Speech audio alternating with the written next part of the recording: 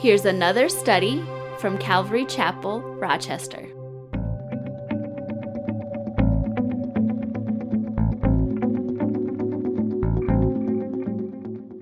Good morning again. Glad you could join us this morning. Those of you that are here in the church sanctuary, we welcome you. I'm not sure if there's anybody in the overflow. Our fellowship hall has turned into an overflow where you can also sit there if you want to enjoy that. So if you're there in the back, we welcome you as well. So glad to be here this morning.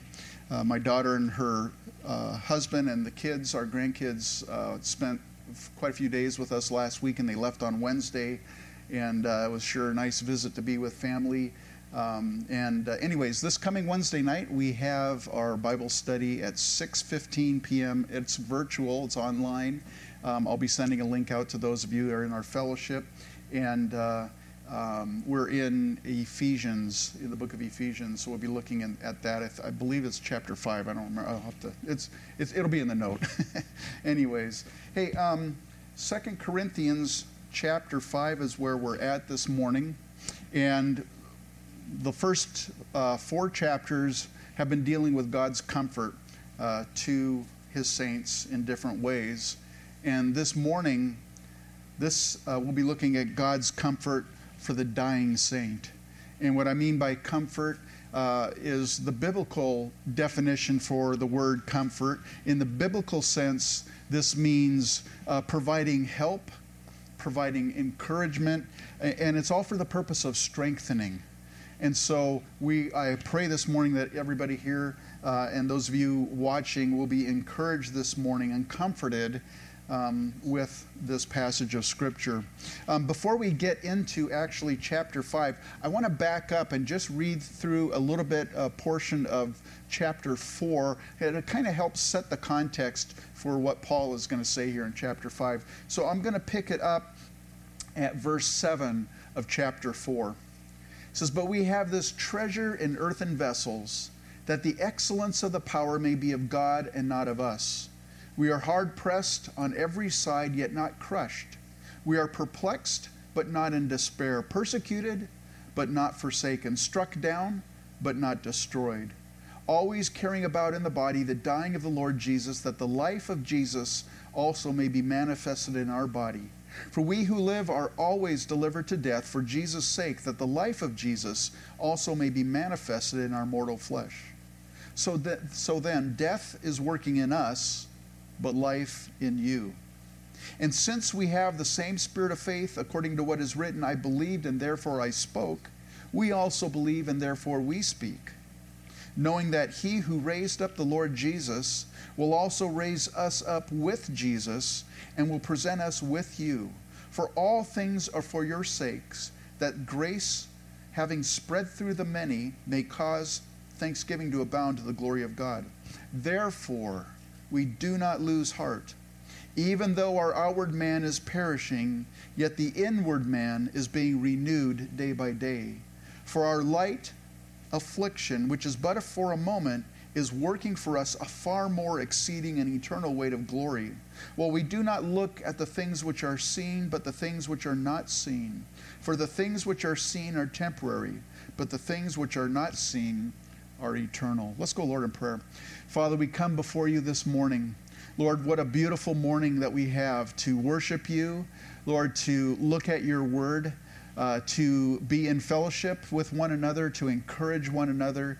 And Lord, I pray that your word would encourage us this morning.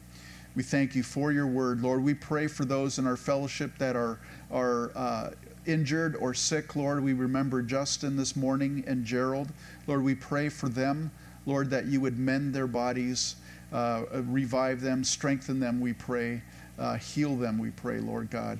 And for all those that are just maybe going through a difficult time, Lord, there's so much unrest in our world around us. There's so much, I don't even like using the word, but there's so much angst in our environment, in our culture right now. Lord, to be able to look to your word and to gain comfort from your word and strength from it. I thank you for your word. And this morning, Lord, I pray you'd fill me with your spirit as I share your word with your people. And it's in Jesus' name that we pray. Amen. So Paul is talking about his ministry in chapter 4. going through all the difficult things. Actually, when we get to chapter 15, I believe it is, or chapter 11, he's going to go in and he's going to actually basically give a list of all the things that he's struggled with in ministry, the hardships that he's faced. He talks about it in verse 8 of chapter 4. We're hard pressed on every side, yet not crushed. We're perplexed, but not in despair, persecuted, but not forsaken, struck down, but not destroyed. And so Paul is really just describing the kind of ministry that he had and the difficulties that he faced in ministry. And yet, down in verse 17, he says, "For our light affliction, which is but for a moment, is working for us a far more exceeding and eternal weight of glory." So how could Paul say this? The difficulties that he's going through. How could he say that it is a light affliction? Well, I think it's in the light of eternity is why. And the first reason why, and we'll be looking at that in chapter 5, is because God has given us, there's a resurrected body that God has ready for you and I. We'll look at that. Look at verse 1 of chapter 5. "For we know that if our earthly house, this tent, is destroyed, we have a building from God, a house not made with hands, eternal in the heavens." I love the way Paul uses current events in his life, things that he's familiar with. He talks about the Greek games, the forerunner of the Olympics. He talks about things that people in his culture would recognize. They'd know and they'd understand what he's talking about. And here Paul, he's a tent maker by trade and a world traveler, a missionary traveling all over the world. And so here he uses just an earthly example of a tent to bring across a very strong spiritual truth. Paul, being a tent maker and a traveler, he knew the difference between a tent and a house. He knew the difference between temporary lodging and a permanent dwelling place. And so what a great way to illustrate really the life of the believer and death for the believer in this passage of Scripture. And so he says, if our earthly house, this tent, is destroyed. That word destroyed, the Greek word, it's an interesting word. It means to loose or to unloose what was before bound or fastened. It speaks of travelers, and of course, Paul being a traveler, it'd be a perfect word for him to use. A traveler who's going on a journey, they stop, they put up for the night somewhere, and maybe they've had a donkey or a horse with them that's been carrying all their belongings. They're traveling, whatever they're carrying, and they would unstrap the straps off of the beast of burden, basically. They'd unloosen the straps for the night. More correctly, it could also be an illustration of a traveler who, in those days, they didn't wear cutoffs, and thank God they didn't wear tight fitting jeans, but they wore flowing garments basically. But when they were traveling, they would gird up their loins, so to speak. They would bind everything up so that they could travel, so their clothes wouldn't interfere with their walking. And so when they get to their camping or their resting place for the night, they would untie it and let it loose. And so that's the picture of that Greek word. In your and my vernacular, or maybe to give you just something that, because I don't unloosen my garments when I get home, when I'm going to sleep or whatever, but I do camp. I don't know how many of you camp. And so a tent, boy, I understand about a tent. And in our vernacular we would say striking a tent, or striking camp, excuse me. And basically in your mind right away you have a picture, right? You're taking down the poles, you're untying the guide wires or whatever it is that's holding the tent down, pulling out the stakes, and the tent starts collapsing. That's the Greek word. That's the picture. If our earthly house, this tent, is destroyed, we have a building from God. Now, you'll recall in John chapter 14, Jesus told his disciples that I am preparing a place for you. We talk about the mansion that Jesus is preparing for his church. That's not what Paul is talking about here. The context of this passage of Scripture that Paul is referring to is not a mansion, but the body, a resurrected, glorified body. Well, what do we know about this resurrected, glorified body? Well, based on the Scriptures here that we're looking at in 2 Corinthians 5, we know that it is made by God. It's not made by human hands. In other words, it's going to be perfectly good. Perfectly good. Think about the human body right now. It is so amazing, our bodies and how God has created the human body. Even in its fallen state, the human body is still amazing.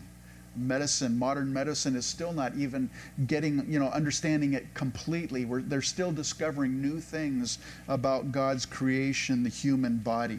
When you think about how amazing the human body is, you think back to creation. Genesis chapter 1:31, then God saw everything that he had made, and indeed it was very good. So the evening and morning were the sixth day. Everything that God created was good. And so you look at the things around us and see how perfectly God has created things. And then think about heaven, how much greater that will be. So it's made by God, not by human hands. So it's going to be perfectly good. The next thing we understand from this passage of Scripture is that it's eternal in the heavens. In other words, it's never going to weaken, it's never going to wear out, and it's never going to die. And what's also interesting about this verse, it says we have a building from God. We have. It's in the Greek, it's present indicative.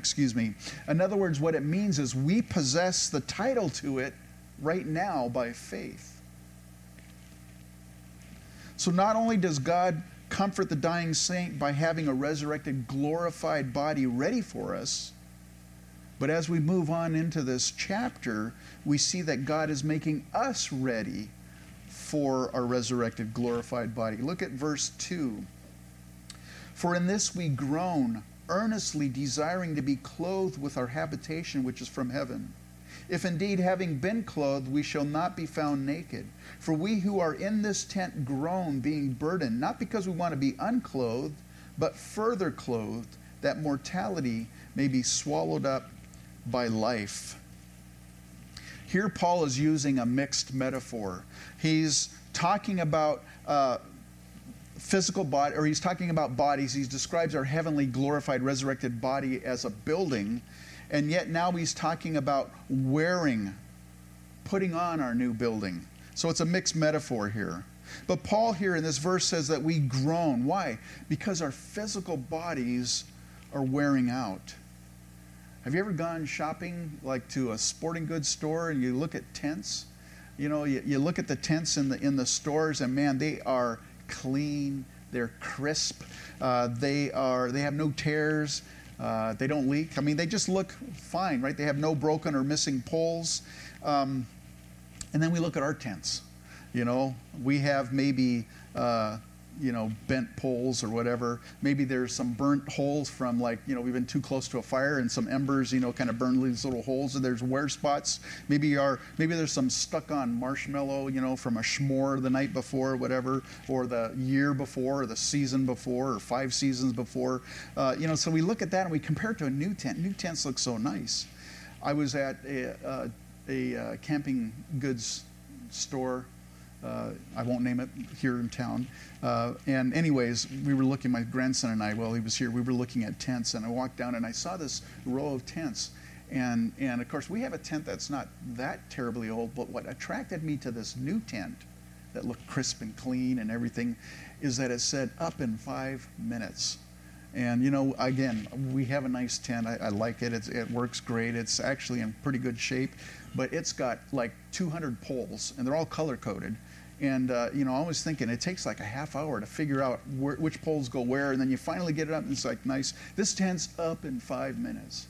And I think about that as far as the physical body. When you're young, man, you can do everything quick and fast. You have all that energy, and as you grow older, it takes longer to do the things that you used to be able to do in a short amount of time. We groan because that old tent, our old tent, man, it's got a bent pole. Maybe it's even got a missing pole. Maybe it's sagging in the corners. And maybe it has some thin spots, even a tear here and there, and maybe it even has started to leak once in a while. It's interesting. we're on Facebook Live, obviously. If you're watching, you know that we're on Facebook. And so I don't want to say anything negative about Facebook, but when I first got onto Facebook, man, I was jazzed by it. And the reason why is I was able to connect with old friends from years ago. To me, that's the best thing about Facebook. And so, I'm like, I wonder what this so-and-so is, an old friend from high school. And so I look them up, and sure enough, they're on Facebook, and we become friends. And I look at their pictures, and I go, man, they are old looking. They don't look all like what I remember. Of course, I don't think about myself, but, they've grown old. Last week, one of the things with this being, kind of seemed like just about everything's closed and things are starting to open up in our state. And our grandkids were here from Washington State. Man, I really wanted to take them somewhere to do something fun, and most of the places were closed. And so at one point I thought, I wonder if the Elba Fire Tower is open. And so we went there, and sure enough, it was open. I don't know how many of you are familiar with the Elba Fire Tower. It was constructed by the Civilian Conservation Corps in 1936. It's a 110-foot tall structure, and it sits on top of a bluff overlooking the town of Elba. So if you know where Whitewater State Park is, it's just north of Whitewater State Park. There's a little community called Elba. Up on the bluff, you can see this lookout tower. It's 110 feet high. Well, to get to it, there's a parking lot at the bottom of the bluff, and you have to climb stairs up the bluff to get to the tower. And it's 637 steps. So, stepping, 637 steps. Once you get there, you're at the base of the tower. There's another 135 steps to climb to get to the top of the tower. And so we did that trek early last week. And, when you get to if you go there, the actual observation deck is closed. So you can climb up the ladder and get all the way to the top, but you can't actually get up onto the observation deck. But you can see quite a bit from those top steps. Well, so we decided to go there, and this is probably my third, maybe my fourth time at this lookout tower. And this time, the grandkids and the younger people, man, they were up, and they were probably waiting a half hour before I got up there. And man, I felt like I was going to die on the way up there. And fortunately, my daughter had her little granddaughter with her, or her daughter with her, and she was taking lots of breaks, and she's like, "Oh, you can go around us." I'm like, "No, that's fine. I'll just stick here with you guys. I'm fine." So it gave me an excuse to be the last one up, pretty much. But it was a reminder, because I was thinking back. The last time I went, I don't remember it being that agonizing. It was probably about 8, maybe 10 years ago, but man, things change. And so the older you and I get, the closer we get to our earthly body wearing out. And these things are a reminder to us. Every time we look in the mirror, God in His wisdom and in His grace, He gently reminds us that our earthly tent is wearing out. You see, because He's preparing us for eternal life. Our perspective on life changes when there's more to see. When we start seeing more in the rearview mirror than we see out in the windshield in front of us, it kind of changes your perspective. So we groan. Not only do we groan because our physical bodies are wearing out, but we groan because our physical bodies limit us. I like what F.B. Meyer said. Speaking about our physical body, it says it cages us, anchors us down to earth, hampers us with its needs, obstructs our vision, and becomes the medium of temptation. And if you're like me, it's like, Lord, when can I just get out of my flesh and have that glorified, resurrected body? I never have to deal with, anger or, temptations or just my failings. I can't wait to be rid of that sinful flesh. And so we're groaning because our physical bodies limit us. And so Paul says here, we groan, earnestly desiring to be clothed with our habitation, which is from heaven. If indeed, having been clothed, we shall not be found naked. For we who are in this tent groan, being burdened, not because we want to be unclothed, but further clothed, that mortality may be swallowed up by life. when Paul is talking about or referring to not being found naked, not wanting to be unclothed, what he is talking about is referring to once a person dies, are they a disembodied spirit? And the answer is no, I should say. When we die, when we leave this tent, we'll not become some ethereal disembodied soul. We will receive our resurrected body. And so Paul says, we're not looking at a state, I look at my flesh and I get so sick of myself sometimes and so disgusted. And so, man, I failed again and I did this again over and over and over. And I get so sick of it. And it's not like I'm thinking, well, as soon as I'm out of this body, as soon as I'm floating around on a cloud as an ethereal, fume, a soul, man, that's going to be like nirvana or something like that. No, it's not. My goal isn't to be disembodied. My goal is to be clothed with my resurrection body. And that's what Paul is referring to, being swallowed up by our resurrection body. That kind of reminds us back to 1 Corinthians 15, verse 53. Paul says this, "For this corruptible must put on incorruption, and this mortal must put on immortality. So when this corruptible has put on incorruption, and this mortal has put on immortality, then shall be brought to pass the saying that is written, death is swallowed up in victory." So that's what we're looking forward to. That's what Paul is describing. The third way that God comforts the dying saint is that God has given us a down payment of what lies ahead. Look at verse 5. "Now he who has prepared us for this very thing is God, who has also given us the Spirit as a guarantee."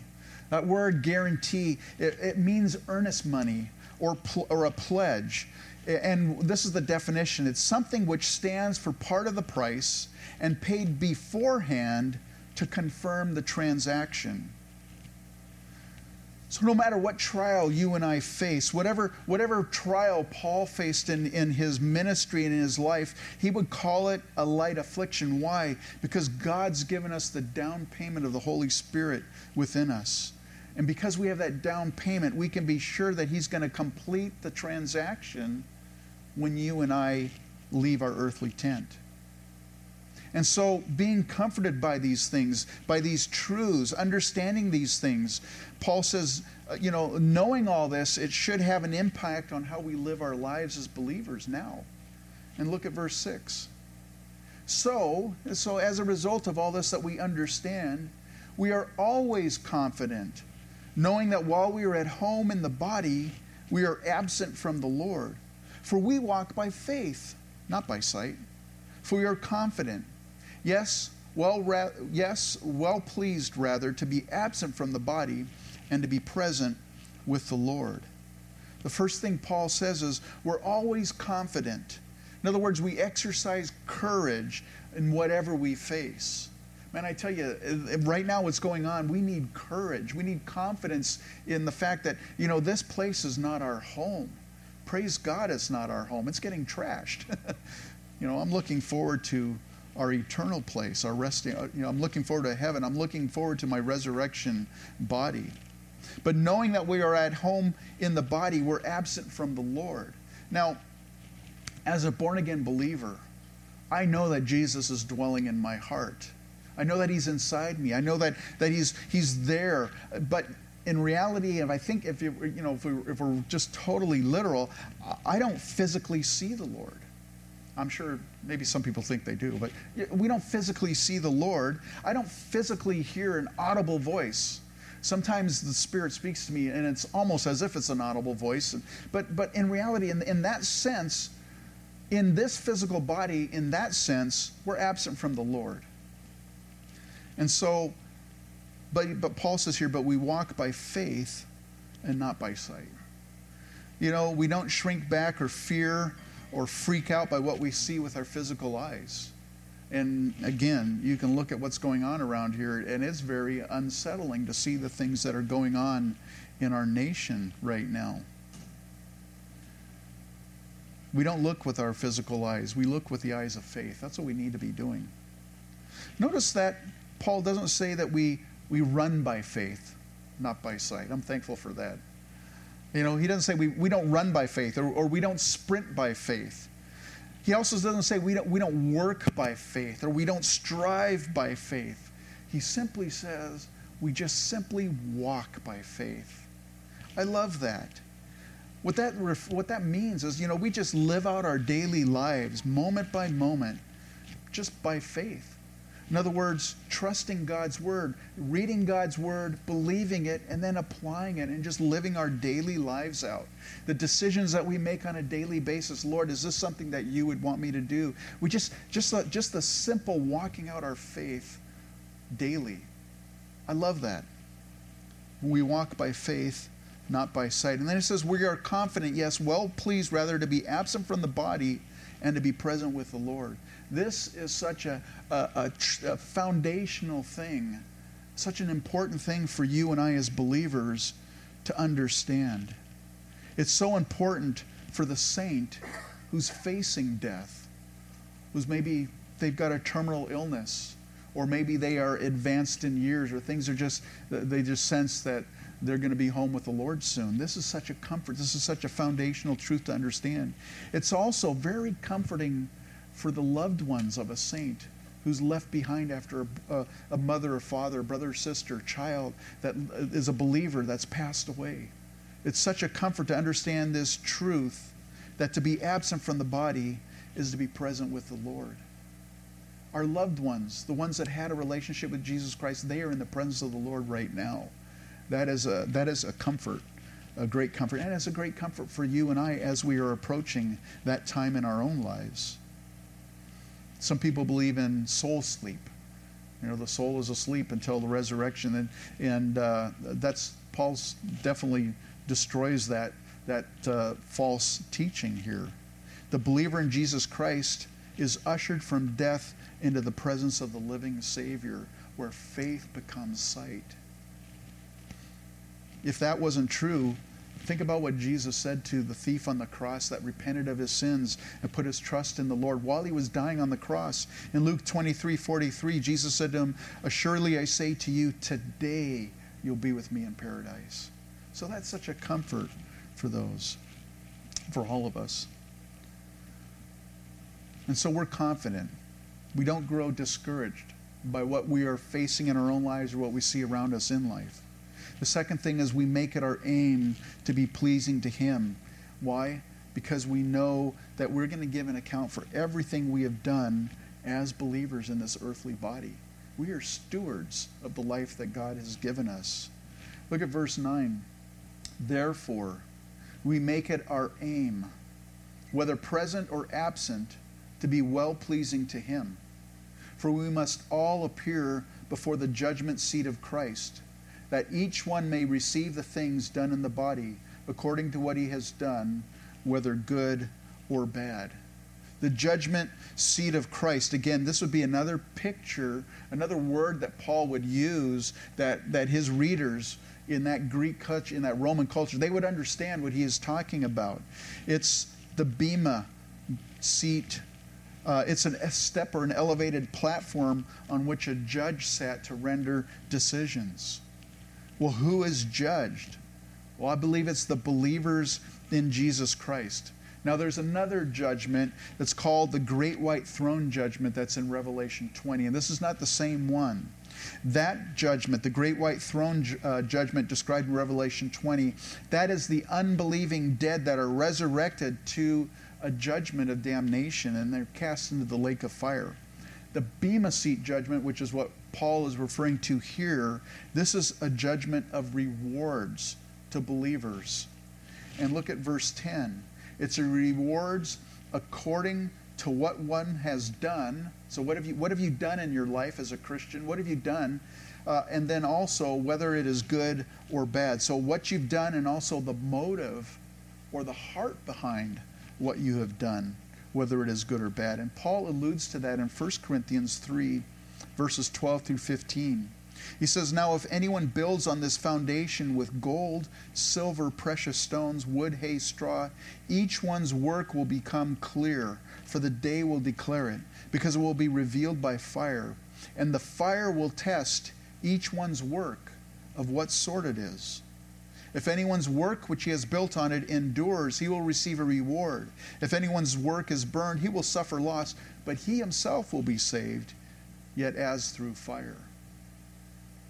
So the question, the motives, maybe we've served some ministry or some capacity. We've done something for the Lord in our lives. And that's great. We'll be rewarded according to that, but we're also going to be recorded according to the motive behind it. Did we do it grudgingly? Did we serve or give out of obligation? Was there a hidden motive behind what we did? In other words, maybe we wanted some kind of recognition, or maybe we just wanted to hear somebody praise us for what we did. Those things are going to be revealed at the Bema Seat judgment. The day will reveal it, Paul says. So verse 11, knowing therefore the terror of the Lord, we persuade men, but we are well known to God, and I also trust are well known in your consciences. We'll be looking more at verse 11 and further on in our next study here. But I want to kind of close with this thought here. There are some ways that we can be pleasing to God that we can only do in this life.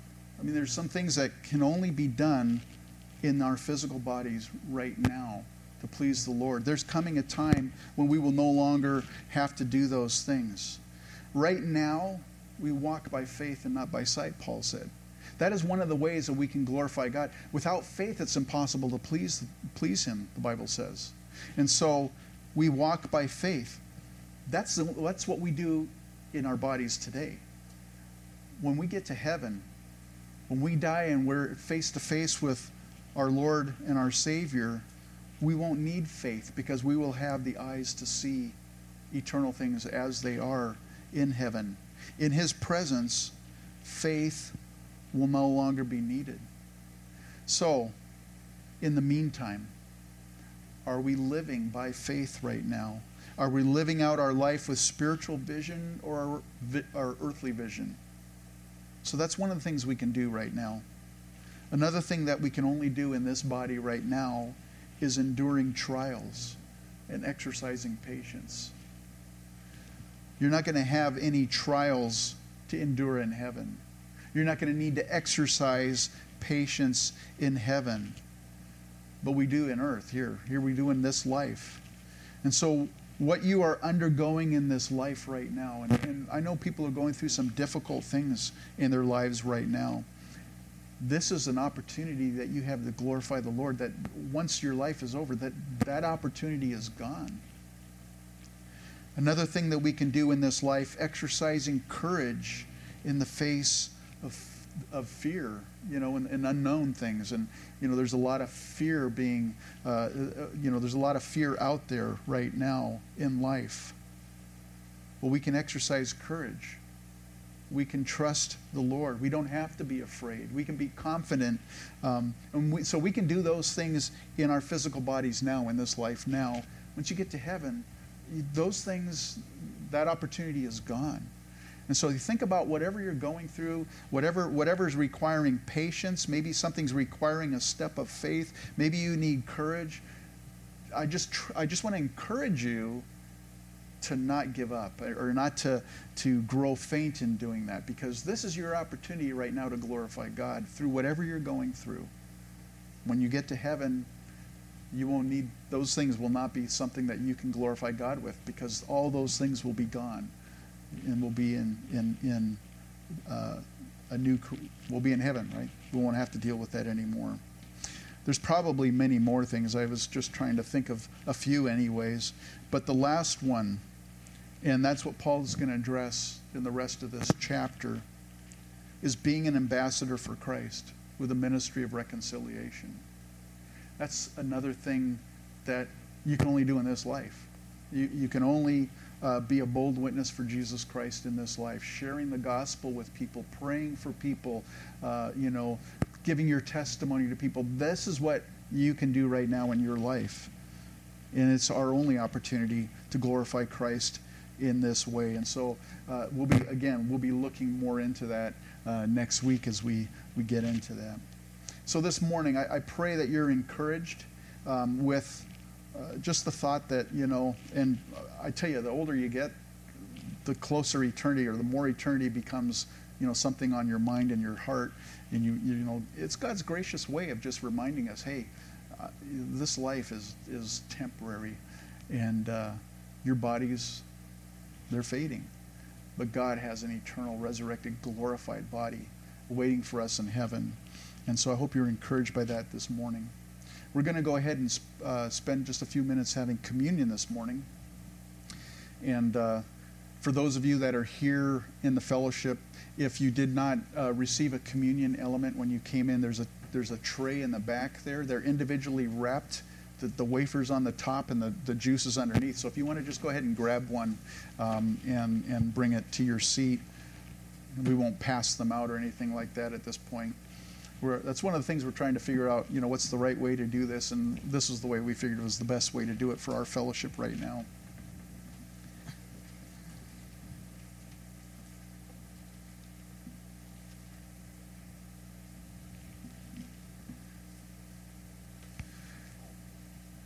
So the older you get, every time you look in the mirror, it's God's gracious way of saying, hey, this life is temporary, and eternity is coming soon, and the Lord's return for his church is coming soon. Communion, it's another gracious reminder of the fact of what Jesus Christ did, because having a resurrected, glorified body, being in the presence of the Lord, none of that would be possible without Jesus Christ shedding his blood on the cross, dying for our sins, dying in our place. We'll look at that later on in the end of chapter 5, that Jesus Christ took on our sin and died in our place for us so that we could enter into eternity, enter into the presence of the Lord. It's only because of him. And so whenever we participate in communion, that's another reminder of what Jesus Christ did and what is awaiting us. So the Bible talks about the marriage supper of the Lamb, where we'll get to be in fellowship with the Lord. I can't wait for that.